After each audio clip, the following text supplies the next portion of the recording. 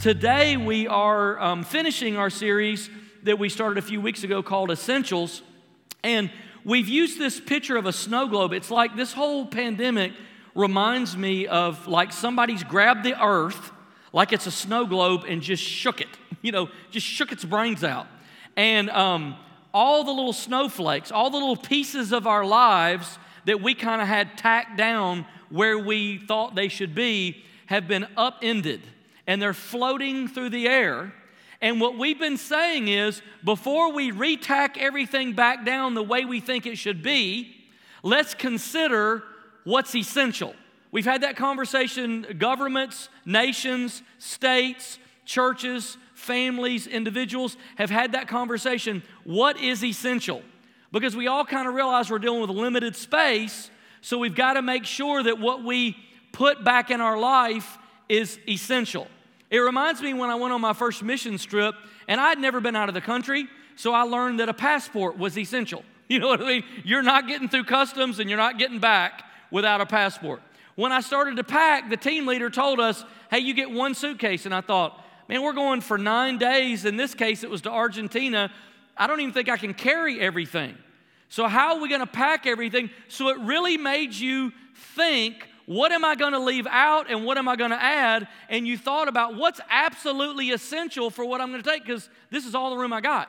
We were asking ourselves that as team participants, but also the team was asking that question because one of the reasons the team leader limited us to one suitcase is so we could take in the tools we needed to build. It so happened we were going to a Bible college that had a few hundred students who had never owned a Bible. And we were saving space in our travel gear to take Bibles translated in Spanish so that we could give a nice, good study Bible to a Bible college student in Argentina. And I thought, if you're asking me which one's more important, for me to take a greater variety of a change of clothes or a Bible and give it to a ministry student who's never owned one. Well, it's easy to see what's essential, isn't it? But in this scenario that we're in, it's a little bit harder to see. And so this whole series has been about us talking about what really is essential. We've narrowed it down to 5 things. And I just want to highlight them again this morning. This is where we've been. God's grace is essential because it is our identity. That's where we get our identity as new covenant believers.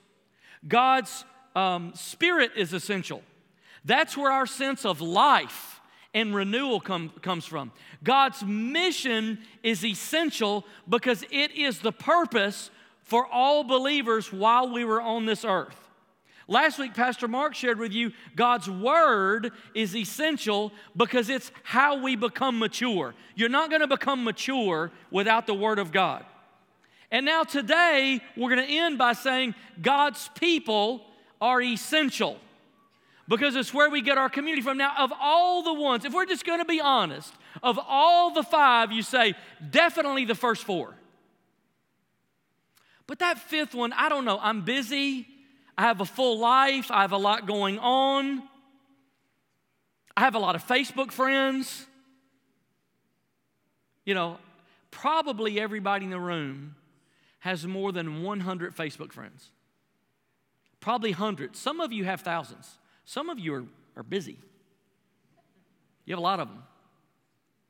And the tendency is to back away and say, I'm okay there. I don't think that's really essential. But just because you have a lot of relationships or a lot of people that you know their name, it doesn't mean that they are essential people. The people of God are essential. And that's what I want to share with you this morning. So this is the hardest truth, I think, of the 5 for us to kind of gather because of the American culture. As Americans, we tend to be individualist. And we tend to be less aware of our need of community. And therefore less aware of our need of God's people as a reality in our life. So we tend to be friendly but not connected. We tend to be involved but not committed. But what you have to understand is what the church is, what God's people are. The church is not an organization. It's not a denomination. It's not a company. It's not a nonprofit. It's not a charity. It's not a club. It's not a fraternity. It's not a civic organization. It's not a volunteer organization. The church is people. And if you redefine it as anything else, you're going to have a gross misunderstanding of God's purpose for the church, and that is for Jesus to redeem for himself a pure bride that will exist with him for eternity. And if you make it, look, I was reminded again firsthand, there were months our campus was closed, and I walked through this building when it was empty, and let me tell you, it's a little creepy. You know why? Because you're not here. And you know what you bring? The people of God with you. This building is not the people of God. This building is not the church. This campus is not the church. We can do church a lot of places. We don't have to do it here. Because the church is the people. Those of you who are watching online, if you're a believer, the church is you. It's in the people. So church is not just people, it's God's people. So not all people are the church, but God's people are the church. So what are we talking about this morning? Let me just throw some biblical language at you. We're talking about the people of God, the citizens of heaven, the children of God, a royal priesthood, a holy nation, a chosen people, saints, brothers and sisters, disciples, the church of Jesus, the bride of Christ. That's what we're talking about. We're not talking about some kind of club or organization. A community of faith. When Jesus was on earth, it's the community of faith that he sought to build, and it was part of his plan to redeem the world through that community of faith. And that's who God's people are, and God's people as a result are absolutely essential. Now let me give you 4 reasons this morning why God's people are essential. If you're taking notes, and if you want to go to heaven, you have to take notes. Joking. You don't really. Number 1, God's people walk with each other. So here's what's incredible. When Jesus came to earth and he started his earthly ministry, before he started it, he did something. He gathered 12 people. Before he launched out, he wasn't saying, just me and the Father, that's all I need. He gathered 12. Let's call them, for lack of better terms, his small group. Jesus had a small group. And he gathered them, and Jesus, as he's gathering them, I'm just imagining how this might have happened. I'm not saying this is what the Bible says. I'm imagining how it might have happened. It is exactly how it would have happened if any of the disciples would have been American. Jesus goes to the Apostle Peter before he's the Apostle Peter, and he calls him and says, hey, listen, I know you're a fisherman, but I got a better way to live. Like I am the answer, I am eternal life. There is a way to heaven. I've come to show the way. I've come to die. The whole thing. And the Apostle Peter says, and he says to him, what I want you to do is stop fishing, leave your career, leave your familiar surroundings, leave the people and come and follow me. And something in that exchange was so powerful that the Apostle Peter said, I'm in. I'll follow you. And I can imagine in his mind, he's thinking, this is awesome. I found the answer to life. Just me and you, Jesus, we're good. And about 6 steps into the journey, Jesus says, hey, let me introduce you to some people. Here's Matthew, Mark, John, Thomas. And he's like, who are these people? I don't care about them. I'm not following them. I'm following you. And I can imagine that moment when reality set in, when Jesus just looks at him and says, it's not about me and you, it's about me and you and them. If you're going to follow me, you're going to walk with them. I didn't sign up for that. Yeah, you did. You just didn't know it. And let me share a truth with you this morning that I want you to remember. No one walks with Jesus alone. No one walks with Jesus alone because God's people are essential. If your mentality is just me and Jesus, that's all I need, me and the Holy Spirit, whatever you want to say, You're not following the Jesus in the New Testament. You're following a Jesus that somebody else made up. Because you can't look at the New Testament and interpret it through an individualistic lens. You have to look at the New Testament and interpret it as it was written through a community lens. And it's not just about this vertical connection, it's also about this horizontal connection. And if you take out either one, if you take out this one, you don't have a church, you have a club. If you take out this one, you don't have any depth. You might have a cult if you take out this one. You might have something else. Life is intended to be shared. Since I've been here at Kingwood, I've probably led six or seven or eight discipleship groups. And in those discipleship groups, we learned early on the best way to lead them was to take a set group of people, go on a journey together, and do it for a year. And when you tell them that, they're like, a year? I might could do a month, I might could do a couple months. No. If you can't do a year, don't come. We're not doing it. And you know what I learned? The reason a year is a good time, because you go through all 4 seasons, you go through all the holidays. It's enough time for a lot of life to happen. In those groups, I saw that there were, marriage problems and problems with kids and problems at home and problems at work, and there was cancer and there was sickness and there was tragedy and there was job loss. And man, a year cycle gives you enough time to walk together through the issues of life. And that's why God's people are essential, because God's people, man, we walk with each other through these things. I am who I am because for the last 11 years, I have walked with God's people in this church. And I wouldn't be who I am today. And that's why at Kingwood we say a lot of times, life's better together. Why? Why live alone when you don't have to live alone? And why count something as non-essential that is actually essential? Number 2, why are God's people essential? God's people heal each other. Now, listen, I don't mean that somebody's got a wand, okay, and they go around tapping people on the head and they all get better. That's not what I'm talking about. What I'm talking about is God has these tools of healing, okay? It's His presence, it's His love, and it's His grace. And those tools of healing are dispensed through God's people to each other. To each other. And so what God does oftentimes when you have a hurt, when you have a wound, is the body of Christ, God's people, sort of absorb you. And they help to embrace some of that pain and to soften the blow of life, because everybody has issues.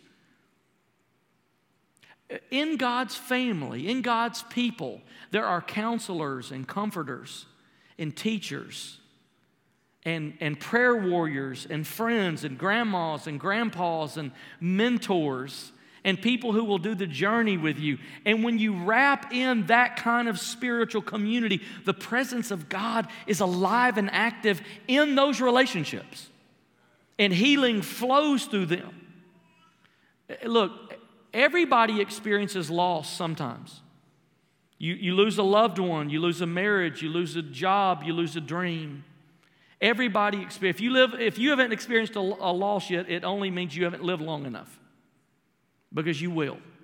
And when you experience a loss, you are confronted with something called grief. And how well you embrace grief is going to have everything to do with how well you heal. And what happens is, in grief, there is a place of grief that you get to when you lose something that you don't need somebody to fix you. You don't need somebody to bring you a word. You don't need somebody to try to repair the situation. What you need is someone to sit with you and to say, I hate this. And I'm sorry. And I wish it wasn't this way. And I'm not going to try to fix it, and I'm not going to try to fix you. I'm just going to sit here with you, and I'm going to be with you in it. And what happens when one of God's people comes up and embraces you that way, the process starts to move. And healing starts to happen. I was reminded last year by a dear Christian friend at a very difficult time in my life. Here's what my friend said to me. They said, sometimes sadness is the exact appropriate emotion to feel because some things in life are sad. Doesn't that sound simple? It sounds like we just went to kids' church. But when you're in it, it's brilliant.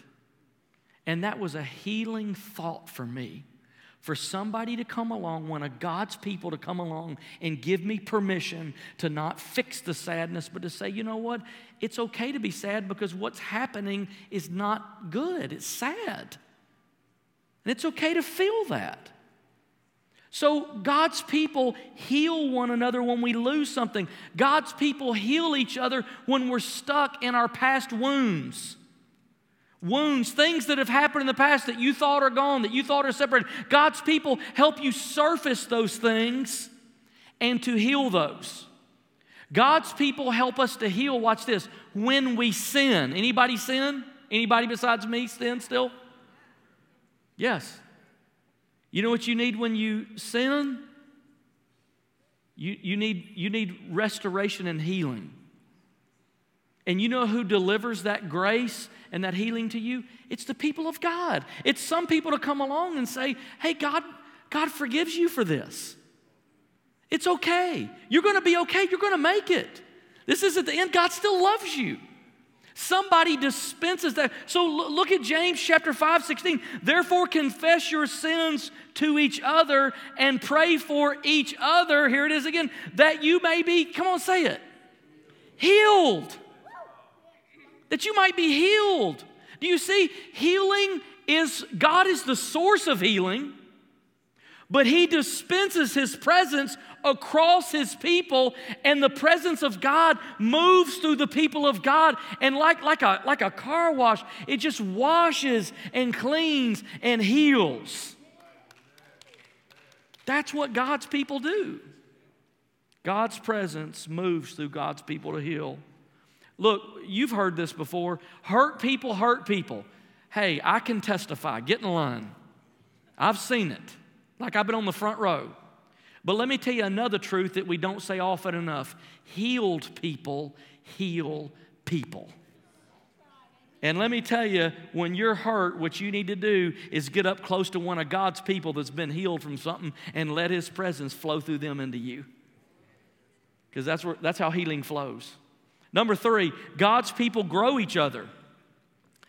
No one fulfills their potential alone. God's people equip and challenge each other. And from God's people, we get a clearer picture of who God is and who we are. Like that clarity comes through God's people. No one of us has all the gifts. You don't have all the gifts, I don't have all the gifts. But as you use your gifts and I use my gifts and I deposit something in each one of you as I move along and you come along and deposit each one, the whole body gets stronger because we grow each other. No one of us is complete. We are the body of Jesus together, not separately. But when you put the body together, man, there's strength and growth and maturity, and that's the exact vision that we see in Ephesians 4. I find in this area, we tend to miss it in 2 places when we count the body of Christ as non-essential and it affects our growth. The first place that we tend to miss it in relation to our growth is we resist growth. You and I'm convinced after being a pastor for a few decades, you and our tendency is to resist growth. You know why? Growth, well, sometimes it hurts. It's at least uncomfortable. And we resist it. We tend to sideline, move around it. We do what Jesus does when He got the cup. He said, is there another way? Because I don't want to go through this. I don't want to do this. Because growth is not exciting. It's not the day where I'm going, oh, yay, isn't this the greatest moment you ever lived? No, this feels like the worst moment. But it's the Holy Spirit leading Jesus into the desert to be tempted. Because He needed that pathway, He needed that process before He was ready to be the Messiah. And you and I got a path and we got a process, and you and I tend to resist growth because it makes us uncomfortable. And if the Holy Spirit is moving in your life and He's working on you to grow you, if you disengage from God's people, you say, that's it, I'm changing churches. Let me go over to this church, it feels better. You will handicap the work of God in your life. You're actually working against what He's trying to do. The best thing you can do in that moment is stay engaged with God's people, because it's when you rub up against God's people and those gifts coming at you from other directions and they challenge you and encourage you and hold you accountable, that's what happens. You grow. You grow through that process. The other area that I find that we miss it is sometimes our intuition is wrong. Sometimes our intuition is wrong. Sometimes there's a moment that feels right, it seems right. You may even have convinced yourself the Holy Spirit has told you to do it, but it can still be wrong because your intuition is misleading you.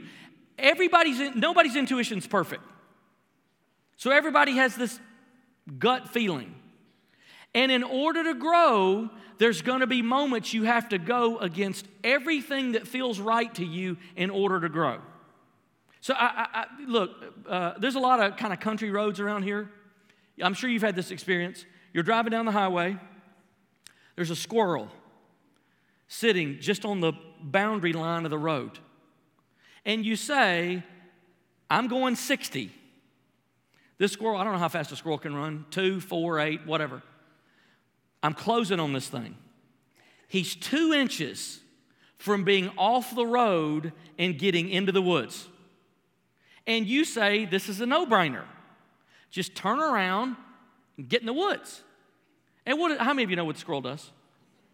He will run across 4 lanes of traffic to the other side to get away from you. He will turn back into your path to get away, because in the moment of pressure, and then you hear ba-bump, he gone. You know what I mean? You go, I tried to avoid him. But this squirrel, in a moment of pressure, in a moment of panic, and a moment of following his gut and his intuition, he went exactly the wrong way. Do you know what a lot of pastoring is? It's watching people cut right underneath the tire. And to say, please don't do this. Please don't do this. I'm asking you not to do this. I'm begging you not to do this. I'm showing you from the Bible not to do this. I'm loving you. I'm encouraging you. I'm doing everything I can do. I'm begging. Please don't make this decision. Please don't go this direction. Please don't think this way. Please don't let this set in on you. That's what a lot of pastoring is. And it's watching people, despite everything that you put around them, the highway noise, the sound, the 60 miles an hour, the horn honking, they'll cut right under the tire. And you go, well, scrape them up. You know, maybe God can reinflate them. They're flat. I ran under a few tires myself. And when I've done it, I've tended to have the mentality that it's just me and the Holy Spirit, and I don't need to hear from anybody else. That's when I've tended to do it.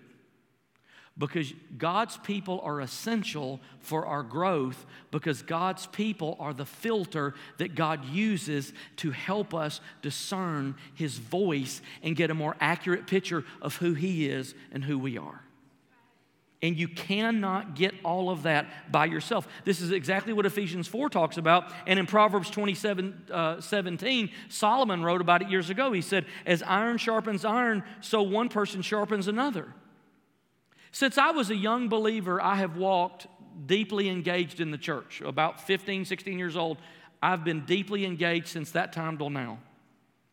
And this week, what I wanted to do as I thought about this point is I sat down and I said, I want to do something I've never done in my decades of Christian faith and walking with God and walking with His people.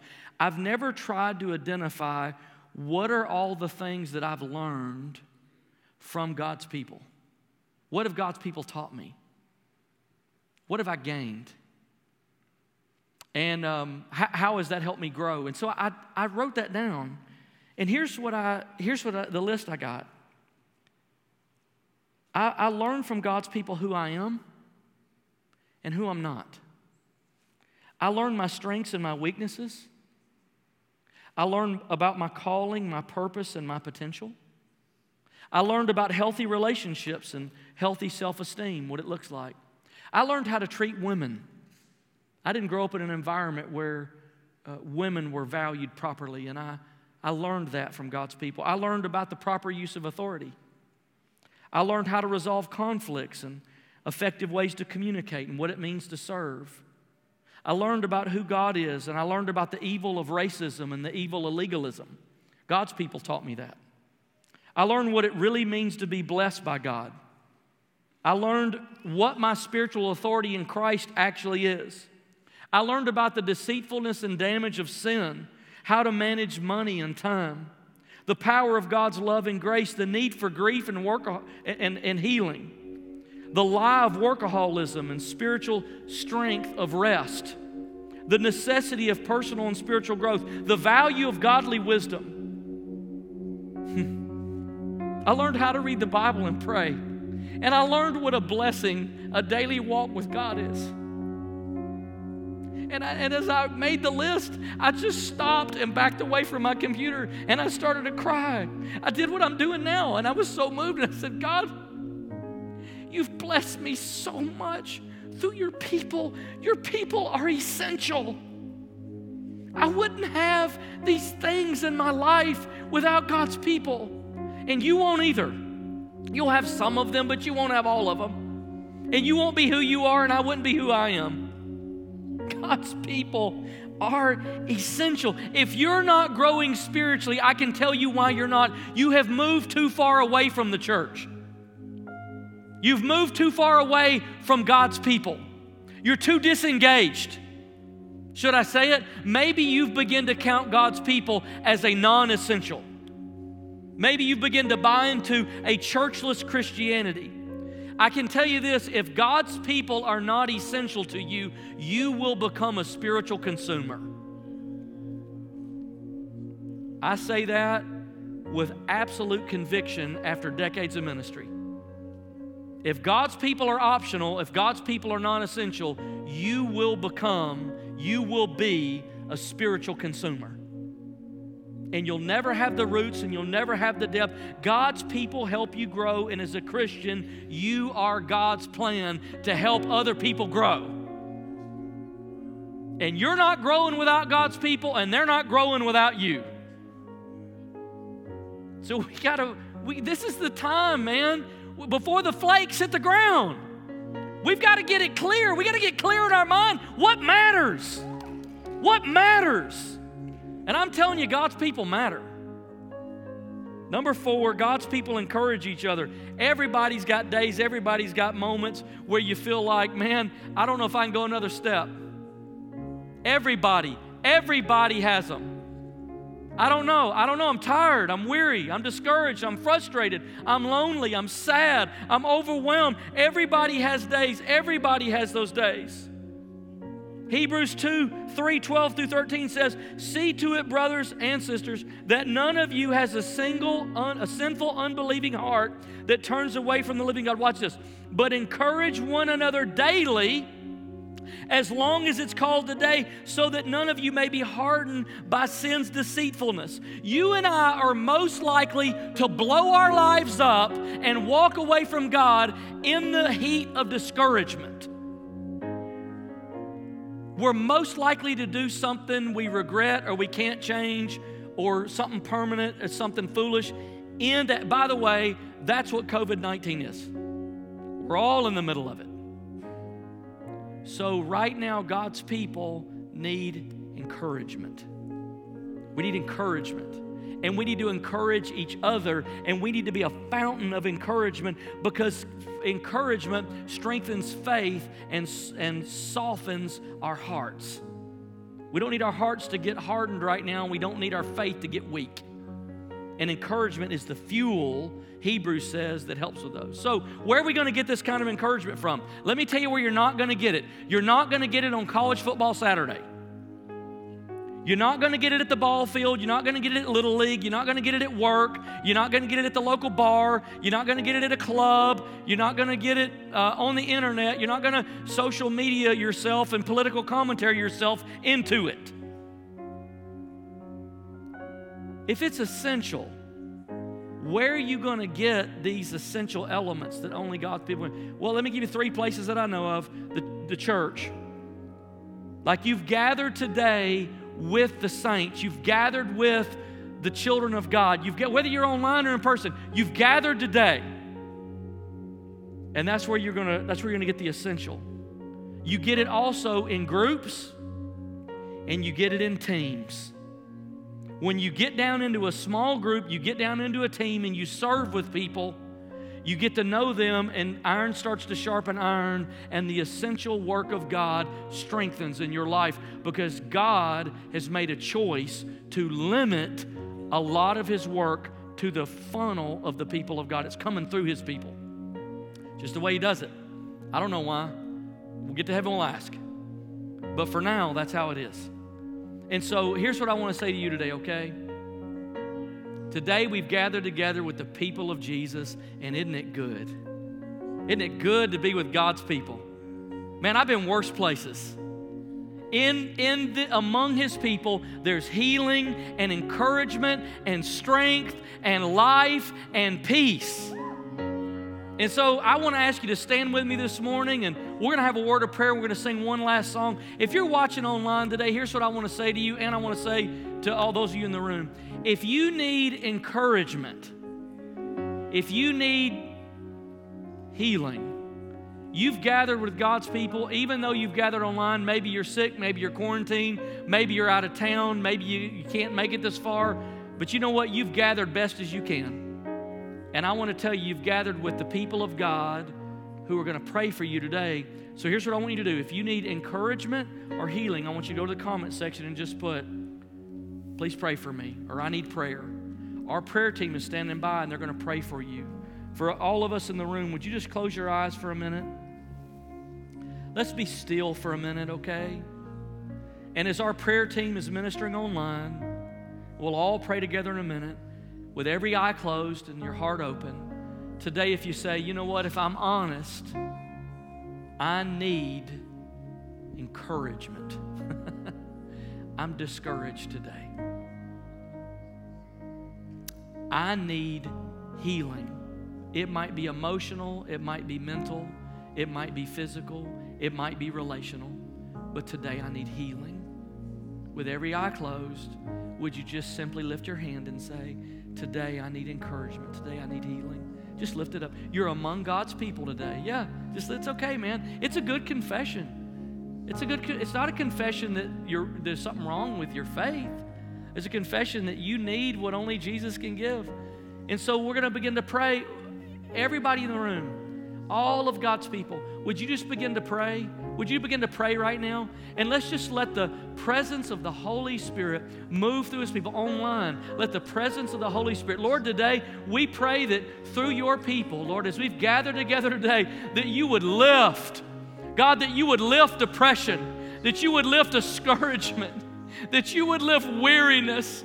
God, you would lift loneliness. God, we pray today that you would encourage your people and let a fresh breath of the Holy Spirit breathe life in this room. And Lord, we pray that you would heal. Let a healing travel through your people now.